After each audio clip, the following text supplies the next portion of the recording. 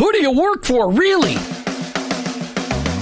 Each one of us has a calling. Have you heard this before? Your workplace is your mission field, wherever that may be. You either work for him or work against him, but you work for someone. Who do you really work for? Is it your clients, your boss, your family, yourself, or your Lord? This isn't a trick question. There is a right answer. You're either all in or all out. Are you for him? I am. In fact, I work for him. Hey, Jim, who do you work for? I work for him. I work for Jesus Christ. I want to be your hands.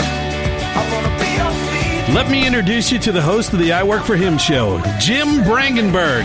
Welcome. You've tuned into the I Work For Him radio show with your host, Jim Brangenberg. Take a minute and listen.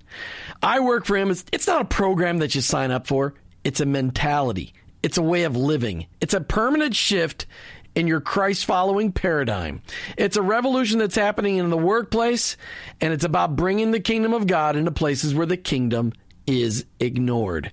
Keep in mind that your existence in your workplace, it's not by chance. It doesn't matter what you do or where you do it. Whether you're a pastor, a car mechanic, an attorney, a teacher, a mom, a used car salesperson, your work, it matters to God, and he expects you to be his representative in your workplace. And in your workplace, to recognize that that's your mission field. And in that mission field, you may be the only Jesus your coworkers and employees may ever meet. Now, I know you've heard me say this tons and tons of times, but every day we need to be reminded that going to work is not just to draw paychecks so we can buy groceries. Going to work every day is an opportunity to be a light for Christ.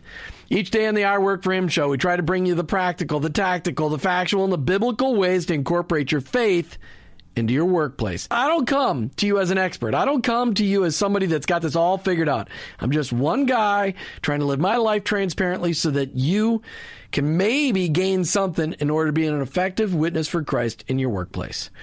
Our paradigm shift is described like this. Romans 12:2. Don't copy the behavior and customs of this world, but let God transform you into a new person by changing the way you think. Welcome to the I Work For Him zone. I hope you're never the same. Hey, have you joined the nation yet? We had somebody join last night, and they said to me, hey, Jim, I'd like to be able to download the pledge to start praying for your coworkers and employees by name each and every day, the pledge to start looking for ways to serve people in your workplace, the pledge to start finding ways to befriend people that you work with outside of the office, the pledge to look for ways to pray with people, but all along the pledge to be and strive to be the best and brightest example of a Christ follower in your position, in your workplace. That's the I Work For Him Nation commitment that we're asking you to do. Pledge, I know I'm not asking you to pledge to my flag, but it's that commitment to start transforming your workplace. That's the I Work For Him Nation commitment. And so I'd love for you to go out to iworkforhim.com and make that commitment. No, it's not because I just want to know people are out there praying, because I know that the power of prayer is going to transform where you work. Did you know that in the United States, over 84% of the population doesn't consider faith in Jesus Christ a priority in their lives? And the large majority of people in the United States don't even go to church on Sunday anymore. Maybe they never even did. There are many churches in the United States that don't even teach the truth about Christ. In fact, the information out there is so twisted, so skewed about who Jesus is, what the Bible really says. We're in deep trouble as a country. We've turned our backs on our founding principles this country was founded on. We have said, go away, God. It's inconvenient to have an almighty sovereign God because I feel guilty when I sin. But if I ignore the fact that there's God, maybe there's no guilt anymore. But we've stepped away from that. That's why being able to say, I work for him is so important. Being able to say, I've made my commitment to bring my faith in Jesus Christ with me to work each and every day, not so you can beat people over the head with the Bible, but so that you can be a light in a dark place and get an opportunity eventually to share what Christ has done in your life because your light is shining. But here's the deal. Around the country and around the world, so few people really know what the Bible says. We actually have a need for a museum to be built in Washington, D.C. so that people can know and remember what the Bible has to say. And we've got a very special guest on our show today, Michael McAfee. He is with the Museum of the Bible. It is a museum being built in Washington, D.C. that will open up in 2017. And when we talk about everyday Romans 12:2, don't copy the behaviors and customs of this world, but let God transform you into a new person by changing the way you think. That's what this Museum of the Bible is all about. We need to let people know what the Bible really has to say. And we need to let people know where it came from and how accurate it is and how many archaeological digs there have been to verify what's going on in the Bible. But I will tell you this, and this is the end of my Jim jaunt for today. I am amazed constantly at how many people, when I ask them, when they're criticizing the Bible or they're criticizing Jesus, when I ask them, have you ever read the Bible? They say, well, no. I said, well, listen, do me this favor. Read the book of John. And they're like, well, I don't have a Bible. I'm like, no problem. I'll buy you a Bible or I'll give you a pocket testament. But read the book of John and then let's have a conversation, because that's what transforms lives. Michael McAfee with the Museum of the Bible. Welcome back to I Work for Him. Hey, thanks so much. It's great to be here. You know, I'm sorry you had to, you tolerate that rant a little bit, but I'm amazed, Michael, at how few people in my daily walk anymore today, and I'm almost 50 years old, that really don't even know what the Bible has to say. Right. Yeah, no, it's unbelievable. I mean, even though, you mentioned 84% don't consider faith in Christ to be priority to them, but there's also 91% of Americans who own a Bible in their home. So they have it, but they don't read it. You know, most of them read it less than a few times a year. And so part of what we're hoping to do at Museum of the Bible, our big mission is to invite all people to engage with this book. That we believe that it's not only is it the best-selling book of all time, it's the most popular book, but it's had a greater impact than any other book, person, philosophy, idea in the history of the world. Well, and it is such a historical book. It is, there have been people that say, oh, well, that stuff never really happened. And it seems like every year there's another major discovery that proves what the Bible has said for thousands of years was exactly right. Right. Yeah, exactly. And so we've got a lot of evidence of, there's two sides to every story. So when popular level literature or articles come out that claim that they have, disproved Scripture or whatever, there's also a lot more evidence or a lot more information typically that's being left out. And so we, at the museum, what we want to do is simply say, hey, let's let all of the evidence speak for itself and let people come to their own verdict of what's true and what's not. And so that's what the museum is about, is trying to help educate people not only on the information inside this book, the narrative of this book, but we want to educate people on the history. How did we get this book, and how has it survived and thrived throughout the centuries despite immense persecution? We've got on the line today Michael McAfee. He's with the Museum of the Bible in Washington, D.C., which is going to open up in 2017. But before we get back to Michael, I want to read this verse of Scripture. Deuteronomy 6:4-9. And listen to this. Most people don't even know this is out there, but this is how serious they were about understanding and memorizing the Scriptures. Listen, O Israel, the Lord is our God, the Lord alone. And you must love the Lord your God with all your heart, all your soul, all your strength. You've heard that before. And you must commit yourselves wholeheartedly to these commands that I'm giving you today. Repeat them again and again to your children. Talk about them when you're at home and when you're on the road and when you're going to bed and when you're getting up. Tie them to your hands and wear them on your foreheads as reminders. Write them on the doorposts of your house and on your gates. Because the words in the Scriptures, the words in the Holy Bible are transformational. Michael, as you guys launch this Museum of the Bible next year, what is...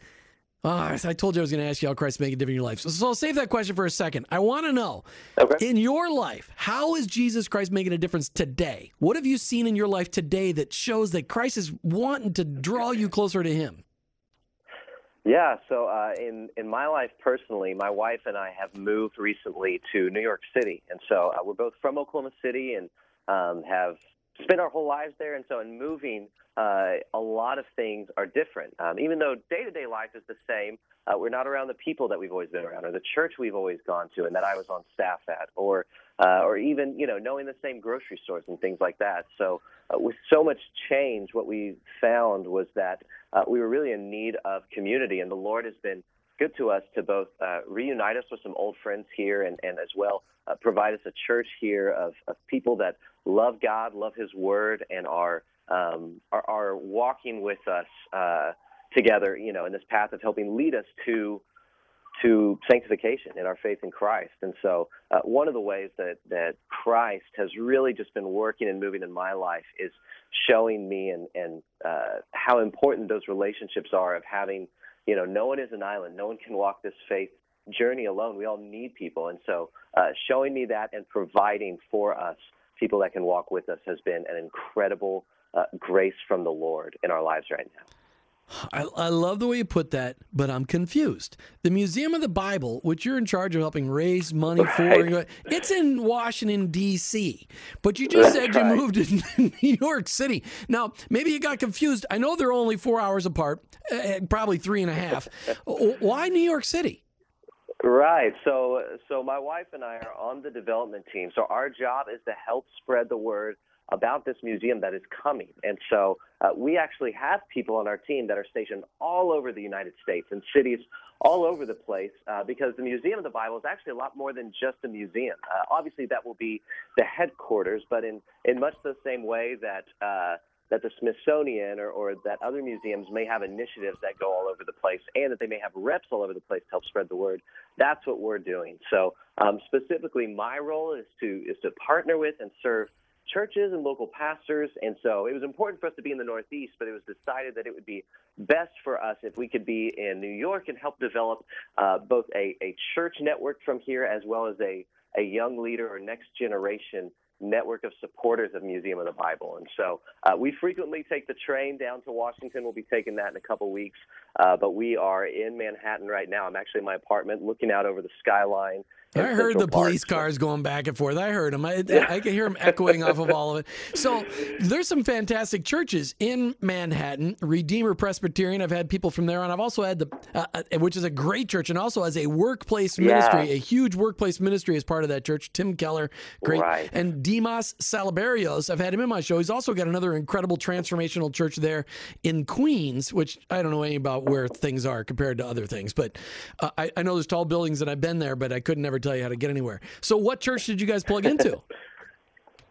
So we've been attending Redeemer for the past few weeks. So we moved at the end of November, and we've been attending Redeemer Pres and have met some people there and got connected to a small group, and they've been very warm and welcoming, and of course Dr. Keller is a fantastic preacher of God's Word, which was really primary for us. We wanted to be in a church where we can be learning and growing under someone that has a thorough knowledge of the Word. But honestly, not just Dr. Keller. Some of the best sermons have been when we've heard associate pastors speak as well. So it's been a great experience for us. We've been very encouraged. Yeah, it's like having a whole church of first-string pastors. I understand. I've seen the lineup. It's pretty incredible. There's a lot of guys there, ladies and gentlemen there that are incredible leaders, especially just really in the church transformation movement where people are saying, hey, we can't keep doing church the way we've been doing church. It's got to be done differently. And Redeemer's been a leader in all that. That's fantastic. I'm thrilled to death that you're involved in that. You didn't know I'd know what church you're going to. All right, so let's go back to the Museum of the Bible. I'm excited about this because I'm amazed constantly at people from whatever faith they may be in. Most, when I was a kid, didn't matter what faith people were, everybody knew about the Bible. Everybody knew about the Bible. Right. Whether they were Jewish, whether they were Catholic, whether they were Baptist, or whether they were just atheist, everybody knew about the Bible. Most people had even cracked it open, and almost every family had one. Now, in today's world, I run into people all the time. It doesn't matter whether they're Jewish or whether they're atheist or whether they're Christian, quote unquote. I'm amazed at how many people have never cracked it open at all. Or if they ever did, it was only because they had to read a verse or whatever. Or they did the hunt and peck method where they open it up and they close their eyes and like, oh, God, speak to me. And then they put their finger down and hope. So what I love of the fact is that not only are you guys, talk to me about the whole purpose behind the Museum of the Bible. Right. Well, you're driving right at it. So when we began this quest, it began with a major survey that we had conducted to find out what was the interest level for a museum dedicated to the Bible. And we really thought that we knew what we were going to get, that we were going to get a passionate few that were thrilled that there was going to be a museum and would definitely come, that there would be a moderately interested majority that, or, if it was convenient, they might show up, and that there would be a dispassionate or a hostile few as well that would sort of be against what we were trying to do of just creating a museum for the Bible. The idea behind it is that we strip away beliefs and practices and traditions, and we just say, what is this book that has changed the world? And so anyway, the survey was conducted, and they were blown away at the response, because what they found was that there was such a large majority of people that would want to make a trip to see a museum dedicated to the Bible. And it began to make sense as we began to see along in that questionnaire. One of the questions was to name a book that people consider sacred or holy. And the top answer was the Bible. The second answer was the Quran.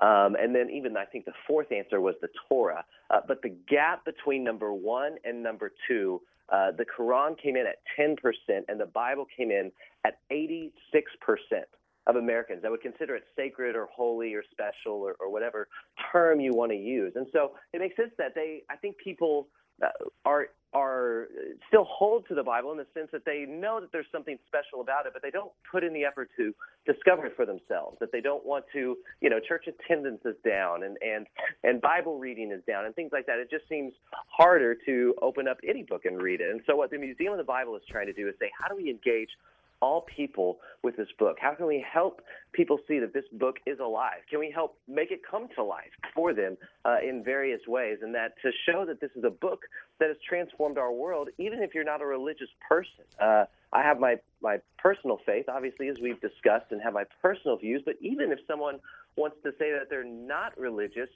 you can't get away from the Bible's impact and its stamp on all of human history. I was walking not an hour ago to pick up some groceries, and when I was walking back to my apartment, I passed a park, and they had this monument I'd never seen before. I stopped and looked at it. It was dedicated to a lady who had passed away tragically in the Titanic accident, and it had 1 Samuel, a verse from 1 Samuel, on this monument here in New York City, just a few blocks from my house. And so there's things like that all over the place, and not just on special monuments, but in our founding documents that the founders, our government is based on principles that have been applied from the Bible. And so we simply want to help draw people into this and help them realize that if you're walking away from the Bible, you're walking away from a lot more than you might realize, because the Bible has had such a positive impact on our world.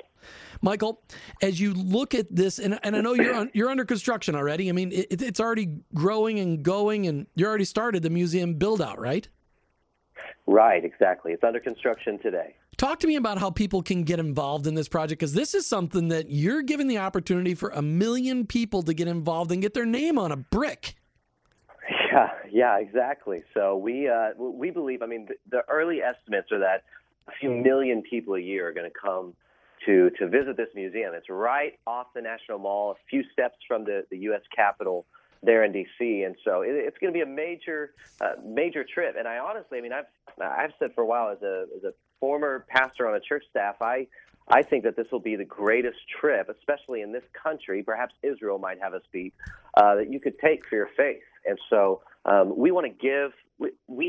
One of the things we love is that this is not a project that is supported by one man, one denomination, or just one group, but it's all these different groups of people that love the Bible that are coming together for its common purpose. So one of the ways that we want to highlight that is as you mentioned, with our 1 million names wall. And what that is the first 1 million people that give a donation of any amount to the museum, we will put your name on the wall forever. And the reason is honestly because we want to highlight the diversity that exists in this book. And we want to show that not only has it made a difference and an impact on the history that we've had, we've talked a lot about how it's changed the world in the past. We want to show it's still changing the world today. That still changes people's lives today. And so we love the visual of those doors opening in about a year and almost 2 years, November 2017, and being able to show the world, show world leaders that come through D.C., hey, there are 1 million people that gave to help make this project come about. And the thing, I mentioned this, but the thing that I think is so exciting is they didn't, it's no minimum. And so whatever people can do, so some people can do $20, some people can do, $100, $1,000, or $1 million, but it doesn't matter. All those people can have their name as a part of this wall to help say, I believe in the Bible. I stand with 1 million people who support a museum, a project that holds up the Word of God. So that's our hope for the 1 million names wall. And people can find out about it if you go to mbible, as in museumofthebible.org. You can find all kinds of information. You can put your own name up there. You can put a loved one's name on there that's passed on, or a loved one, and use it as a gift. But we just want to, again, celebrate how many people love this book by having 1 million names on a wall. Very rarely do I get involved in projects, people building things. And when you shared that back on October 23rd at the Christian Chamber meeting, Martha and I said, this is something we want to get involved in because I'm passionate about the Bible. I've read it 35 times. Every day I read it, I read something new. I'm like, was that really there last year when I read it? And it was a cool experience in 2015 to sit there and go out on your website and make that commitment.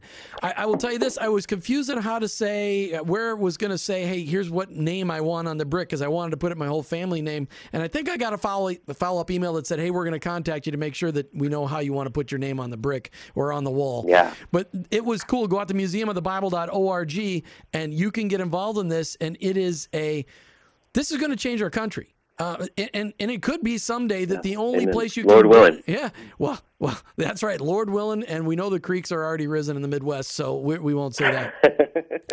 All right. But for the listeners just tuning in right now, remind people why we need a museum of the Bible. Yeah, again, I think that people today would not believe how much of our world exists because of the Bible. I mean, obviously it is, Life magazine, this isn't just a religious perspective. Life magazine in the year 2000, when they counted down the 100 most impactful events for a millennium, number one was the Bible being printed, when the Bible was able to be accessed, when the History Channel did 101 objects that have changed the world. It was the Bible that was number one, and not because of its religious impact, because people who love the Bible out of their care for others developed hospitals, developed public school education systems, universities, developed on and on. Human rights came about because of the Bible. That it has had, there are people who we would say have misused the Bible over the years, but when the Bible has been properly applied to mankind, it has been good for all people, regardless of their faith. And then when you add in, people of faith and the importance that the Bible has made in their life, it was the Bible that got me through some of the deepest and darkest times of my life. When I didn't have anyone to turn to, the Bible was there for me. When I lost a loved one, the Bible was there for me. As I prayed about whether or not to marry my wife, it was the Bible that was there for me, that the Lord spoke to me directly through the Scripture. And so we think that this museum is so important because it can help be a home for the Bible. And so when we have all kinds of different initiatives, we've got a curriculum that we're developing for churches and schools. And when we have different talks and lectures of how the Bible can be applied to life even today and things like that, that this museum would just be a beacon to help, or a megaphone to help get the Bible's message out to the world today. And Washington, D.C. Was the perfect place, not only because that's such a cultural hub or center, but that's where people go to visit museums. And so our hope is that there will be many people who both agree and love the Bible and disagree or are skeptical that will come through those doors and have their life transformed as they see how the Bible's changed our world. Really quick before we go to break, tell me how you came to be involved in this project. You got about 30 seconds. Yeah, so my wife had worked for a while for Museum of the Bible, and so that was kind of my road in. And then I worked part-time for a while I was still serving on church staff and as a speaker and publicity, sort of the same thing I'm doing now, and then came on full-time about a year ago, and I've loved it. Love getting to serve pastors and local churches. Michael, as you look, how many square feet is the museum going to be? Yeah, great question. So the museum is going to be 430,000 square feet. And so it is actually got more space than the Smithsonian. So it is a major, major museum. That's a lot of square feet. Who counted all those squares? All right, so Yeah, not me.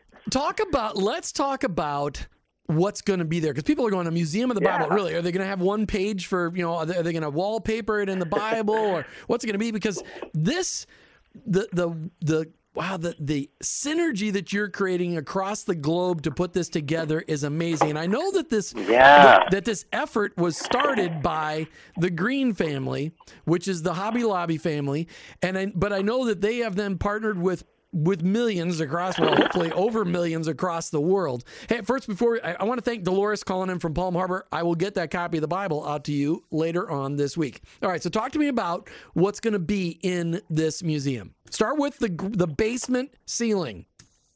Okay, you got it. So whenever you come in, one of the things we wanted to do is make it easy for people to navigate, because whenever you go to a museum, you typically have one item or two that you're wanting to go see. We took a trip to Paris, to the Louvre. We went to see the Mona Lisa, and then what do you do after that? And so when you walk into our lobby, you'll actually be handed a tablet, and it will help. You can answer a short questionnaire, and it will curate a personalized tour for you through the Museum of the Bible. And so we've got a lot of information. It's easy to feel overwhelmed, but the nice thing is that it can do that for you and for everyone in your group, and it will actually help you as you navigate through this museum, because the museum is probably different than most museums people have been to. When you think of a museum, you might think of a case and some books underneath some glass, and you kind of go from case to case. This museum is more like a theme park than it is a museum. It's highly interactive. And so as you go up to the first floor from the lobby, you're going to see our impact floor. And I mentioned some of these stories, but we want to share the stories of how the Bible has impacted our world. So how's the American government been shaped? Our founding of America been shaped by the Bible? How has work changed because of the Bible? How has our calendar, how has art been impacted? How have movies been impacted by the Bible? And this isn't just what people think of as Christian art or Christian music, Christian movies, but I'm talking about Superman. How is Superman really sharing biblical themes? Because it does in ways people may not realize. And so that's the impact floor. And it ends with a theme park ride, and you feel like you're flying over D.C., and it shows you all the places where biblical inscriptions are all across Washington, D.C. And so we want to share the impact, how it's changed the world. Next, the history of the Bible, how we got this book, how it survived throughout the centuries. And so this will be where a lot of our Dead Sea Scroll fragments are. You mentioned partnerships. We own, the Museum of the Bible has 40,000 items in our collection, right? And we're one of the largest Dead Sea Scroll collectors with 12 in the world.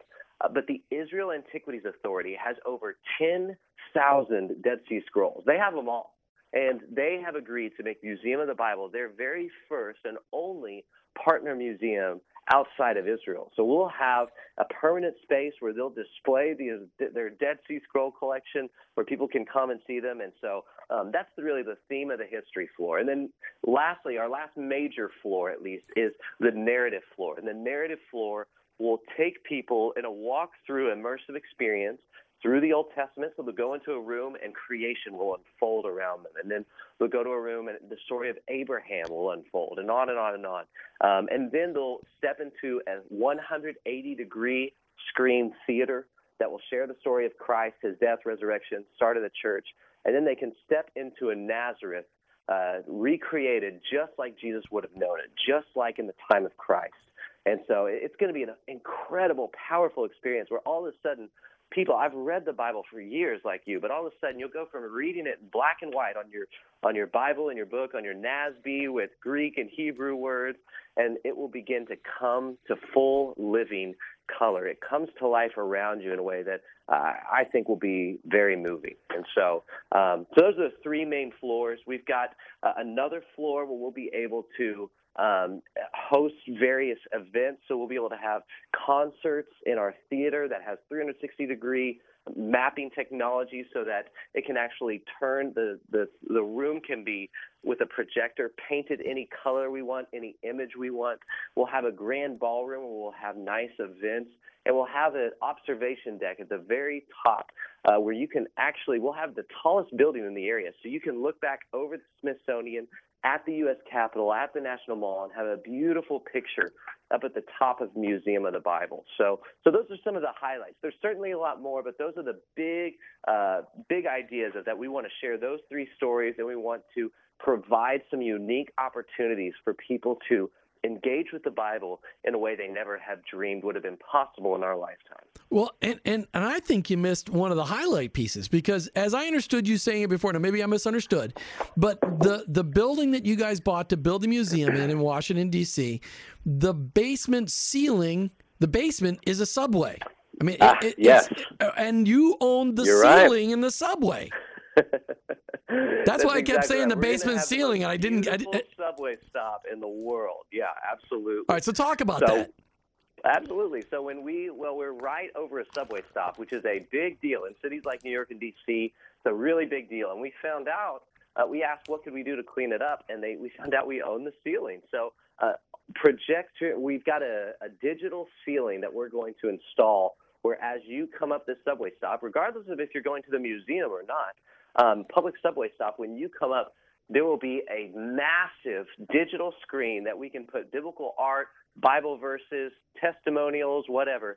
This is actually the first thing that's been sponsored. I Am Second, the organization, sponsored that ceiling. And so they'll be able to put up there whatever images that they want, and hopefully just to brighten people's day up, to encourage people to share the Bible with them, and hopefully it'll draw people in where they will say, you know what, maybe we should go check out this museum. It'll be the quality of the museum across the board will blow people's minds. I mean, there are not corners being cut or something that's trying to be done cheaply.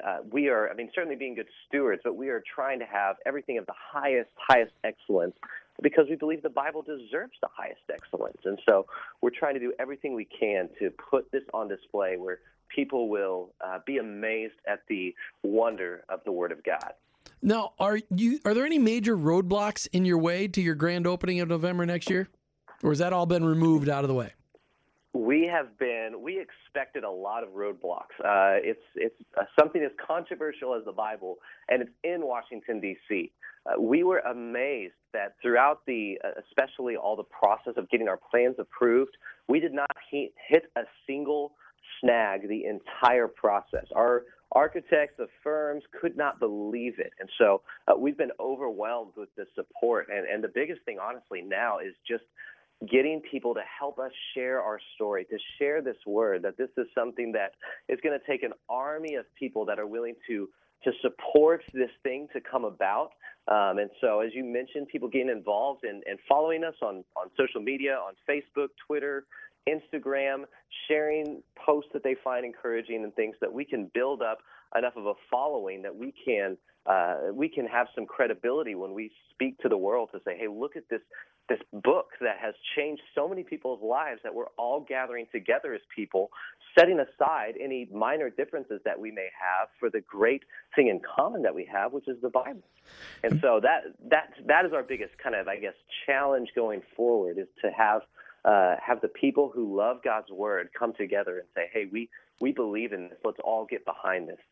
It's pretty cool. You can find out more online at museumofthebible.org, and you can also get involved by helping support the museum and getting your name on a wall, 1 million name wall that they're doing, museumofthebible.org. Michael, I want to know what give me two of your favorite items that are going to be in the museum, other than the Dead Sea Scrolls, because those are pretty cool. But you being part of this organization, you know about a lot of the artifacts. What are a couple of the real highlights? Because when you say 40,000 items, I'm thinking, I just can't wait to see something cool. Because I may never get to Israel. Right. You're bringing Israel and the Middle East to Washington, D.C. And a lot of people listening today and that will listen to this over the years are going to go, yeah, I'll never get to go to the Middle East, but boy, I can go to Washington, D.C. I can get a train to Washington, D.C. from anywhere. Exactly. Yeah, there's a whole lot of items. I think one in particular that stands out Because of course we have things like the Gutenberg or the Tyndale Bible. I mean, Tyndale gave his life so we could have the Bible in English, So there's tons of heroes that you could look at in this museum. But the Robert Aiken, or the Aiken Bible, Robert Aiken was a printer during the American Revolution. He lived in the colonies, and he wrote a letter to Congress asking for permission to print the Bible, because at the time the Crown England owned the copyright to the King James Bible. And Congress wrote back to him and said, not only do we give you permission, but we recommend the reading of the Bible to all citizens of the United States of America. And later on, it would even be encouraged. Washington would be asked, hey, would you be willing to give every soldier that served in the Revolution a copy of the Bible, the Aiken Bible? And he said he would have, but 2/3 of them had already been dismissed, and so it was just a matter of timing that it was too late of an idea to come about. But I love that, because it shows how at the founding of our country, the Bible was held up so much, was seen as so vital to society, that Congress actually recommended that all people of the United States read this book. And so there's a bunch of items that we have that have just great stories like that people will be able to see and hear for themselves whenever they visit the museum or whenever they follow us online. Every single day we tweet out and Facebook update a different item of the day, and many of them have wonderful stories like that. Okay, so what about an artifact? What about an artifact? Then, okay, that one's really cool. I like that. I'd never even heard that story before, so that's really cool. Yeah. What about an artifact? Something that's old that's going to be there? Yeah, so we have Papyrus 39, which is a piece of the Gospel of John found at the site of Oxyrhynchus, and it is the oldest surviving witness, which gives it the highest authority when it comes to textual criticism. So that's one of my favorite stories, telling part of Jesus' life right there. It's called P39. It's a famous piece. So that's another just great, important piece that we have that'll help as we have scholars from all over the world, from Oxford and Hebrew University and Cambridge, studying our items. They are studying items that are helping us better understand this book that we have and providing us with better and better translations. Michael, they started selling Star Wars tickets 4 months in advance, maybe even further than that, but that's the soonest I heard. When are people going to be able to get tickets to admission to the Museum of the Bible? Oh, man, I hope soon. We don't have them on sale yet, but we do have a giveaway for a grand prize where we're going to fly out one person to D.C. for the opening in November 2017 on our Facebook page. So as far as I know, that is the only ticket that's been given away to date. It's whoever wins that package. All right, well, you got to let me know when people can start getting tickets. Maybe we'll do another show as we get a little closer to the opening. I think, personally, I think I Work for Him should be live that day out of Washington, D.C. at the museum. I think that would be fantastic. That's a great idea. Right next to P39. I just learned about P39 and Oxyrhynchus. Is that what you said? Oxyrhynchus? Yeah, Oxyrhynchus. That's Oxyrhynchus. Rhynchus. Got it. I'm going to look that up today. That's fantastic. Yeah, anything else you want people to know? How can people get involved in helping support the museum? Go ahead and tell them one more time. Yeah, so we've mentioned you can follow us. I mean, certainly, first of all, pray for us. I mean, the biggest thing is this is going to take a lot of prayer. We know that there's opposition likely coming, and so we've been blessed this far. But please pray for us. You can follow us on our socials. Facebook, Twitter, Instagram. If you find something encouraging or interesting, share it. As well, the 1 Million Names campaign, to give on behalf of yourself or a loved one, to have the name on the wall. It's something as important as Museum of the Bible forever that will stand there. The last thing is, and this is maybe the most personal for me, is my job is to connect with pastors and churches. And so I simply ask, what are 3 churches that would be interested in the museum? We have some packages of ways that churches can support us, share with their church what we're doing. We'll provide half-off tickets for any church that does that. We'll provide a bunch of incentives and deals because I personally want to make it easy, a no-brainer for churches to bring groups so that the faith of their people might be stirred and their love for God's Word might be increased. So those are the best ways. You got to get me some of those packets. I got to say goodbye. Thank you so much, Michael McAfee with the Museum of the Bible. Find him online at museumofthebible.org. Thanks, Michael. Thanks so much. Hey, thanks so much for listening today. Thanks for tuning in. And I hope that hearing about the museum excites you. As we learn about how to take the city for Christ, we need to know the history of the Bible. What was one thing you learned today? Let's take this city. Our souls are singing.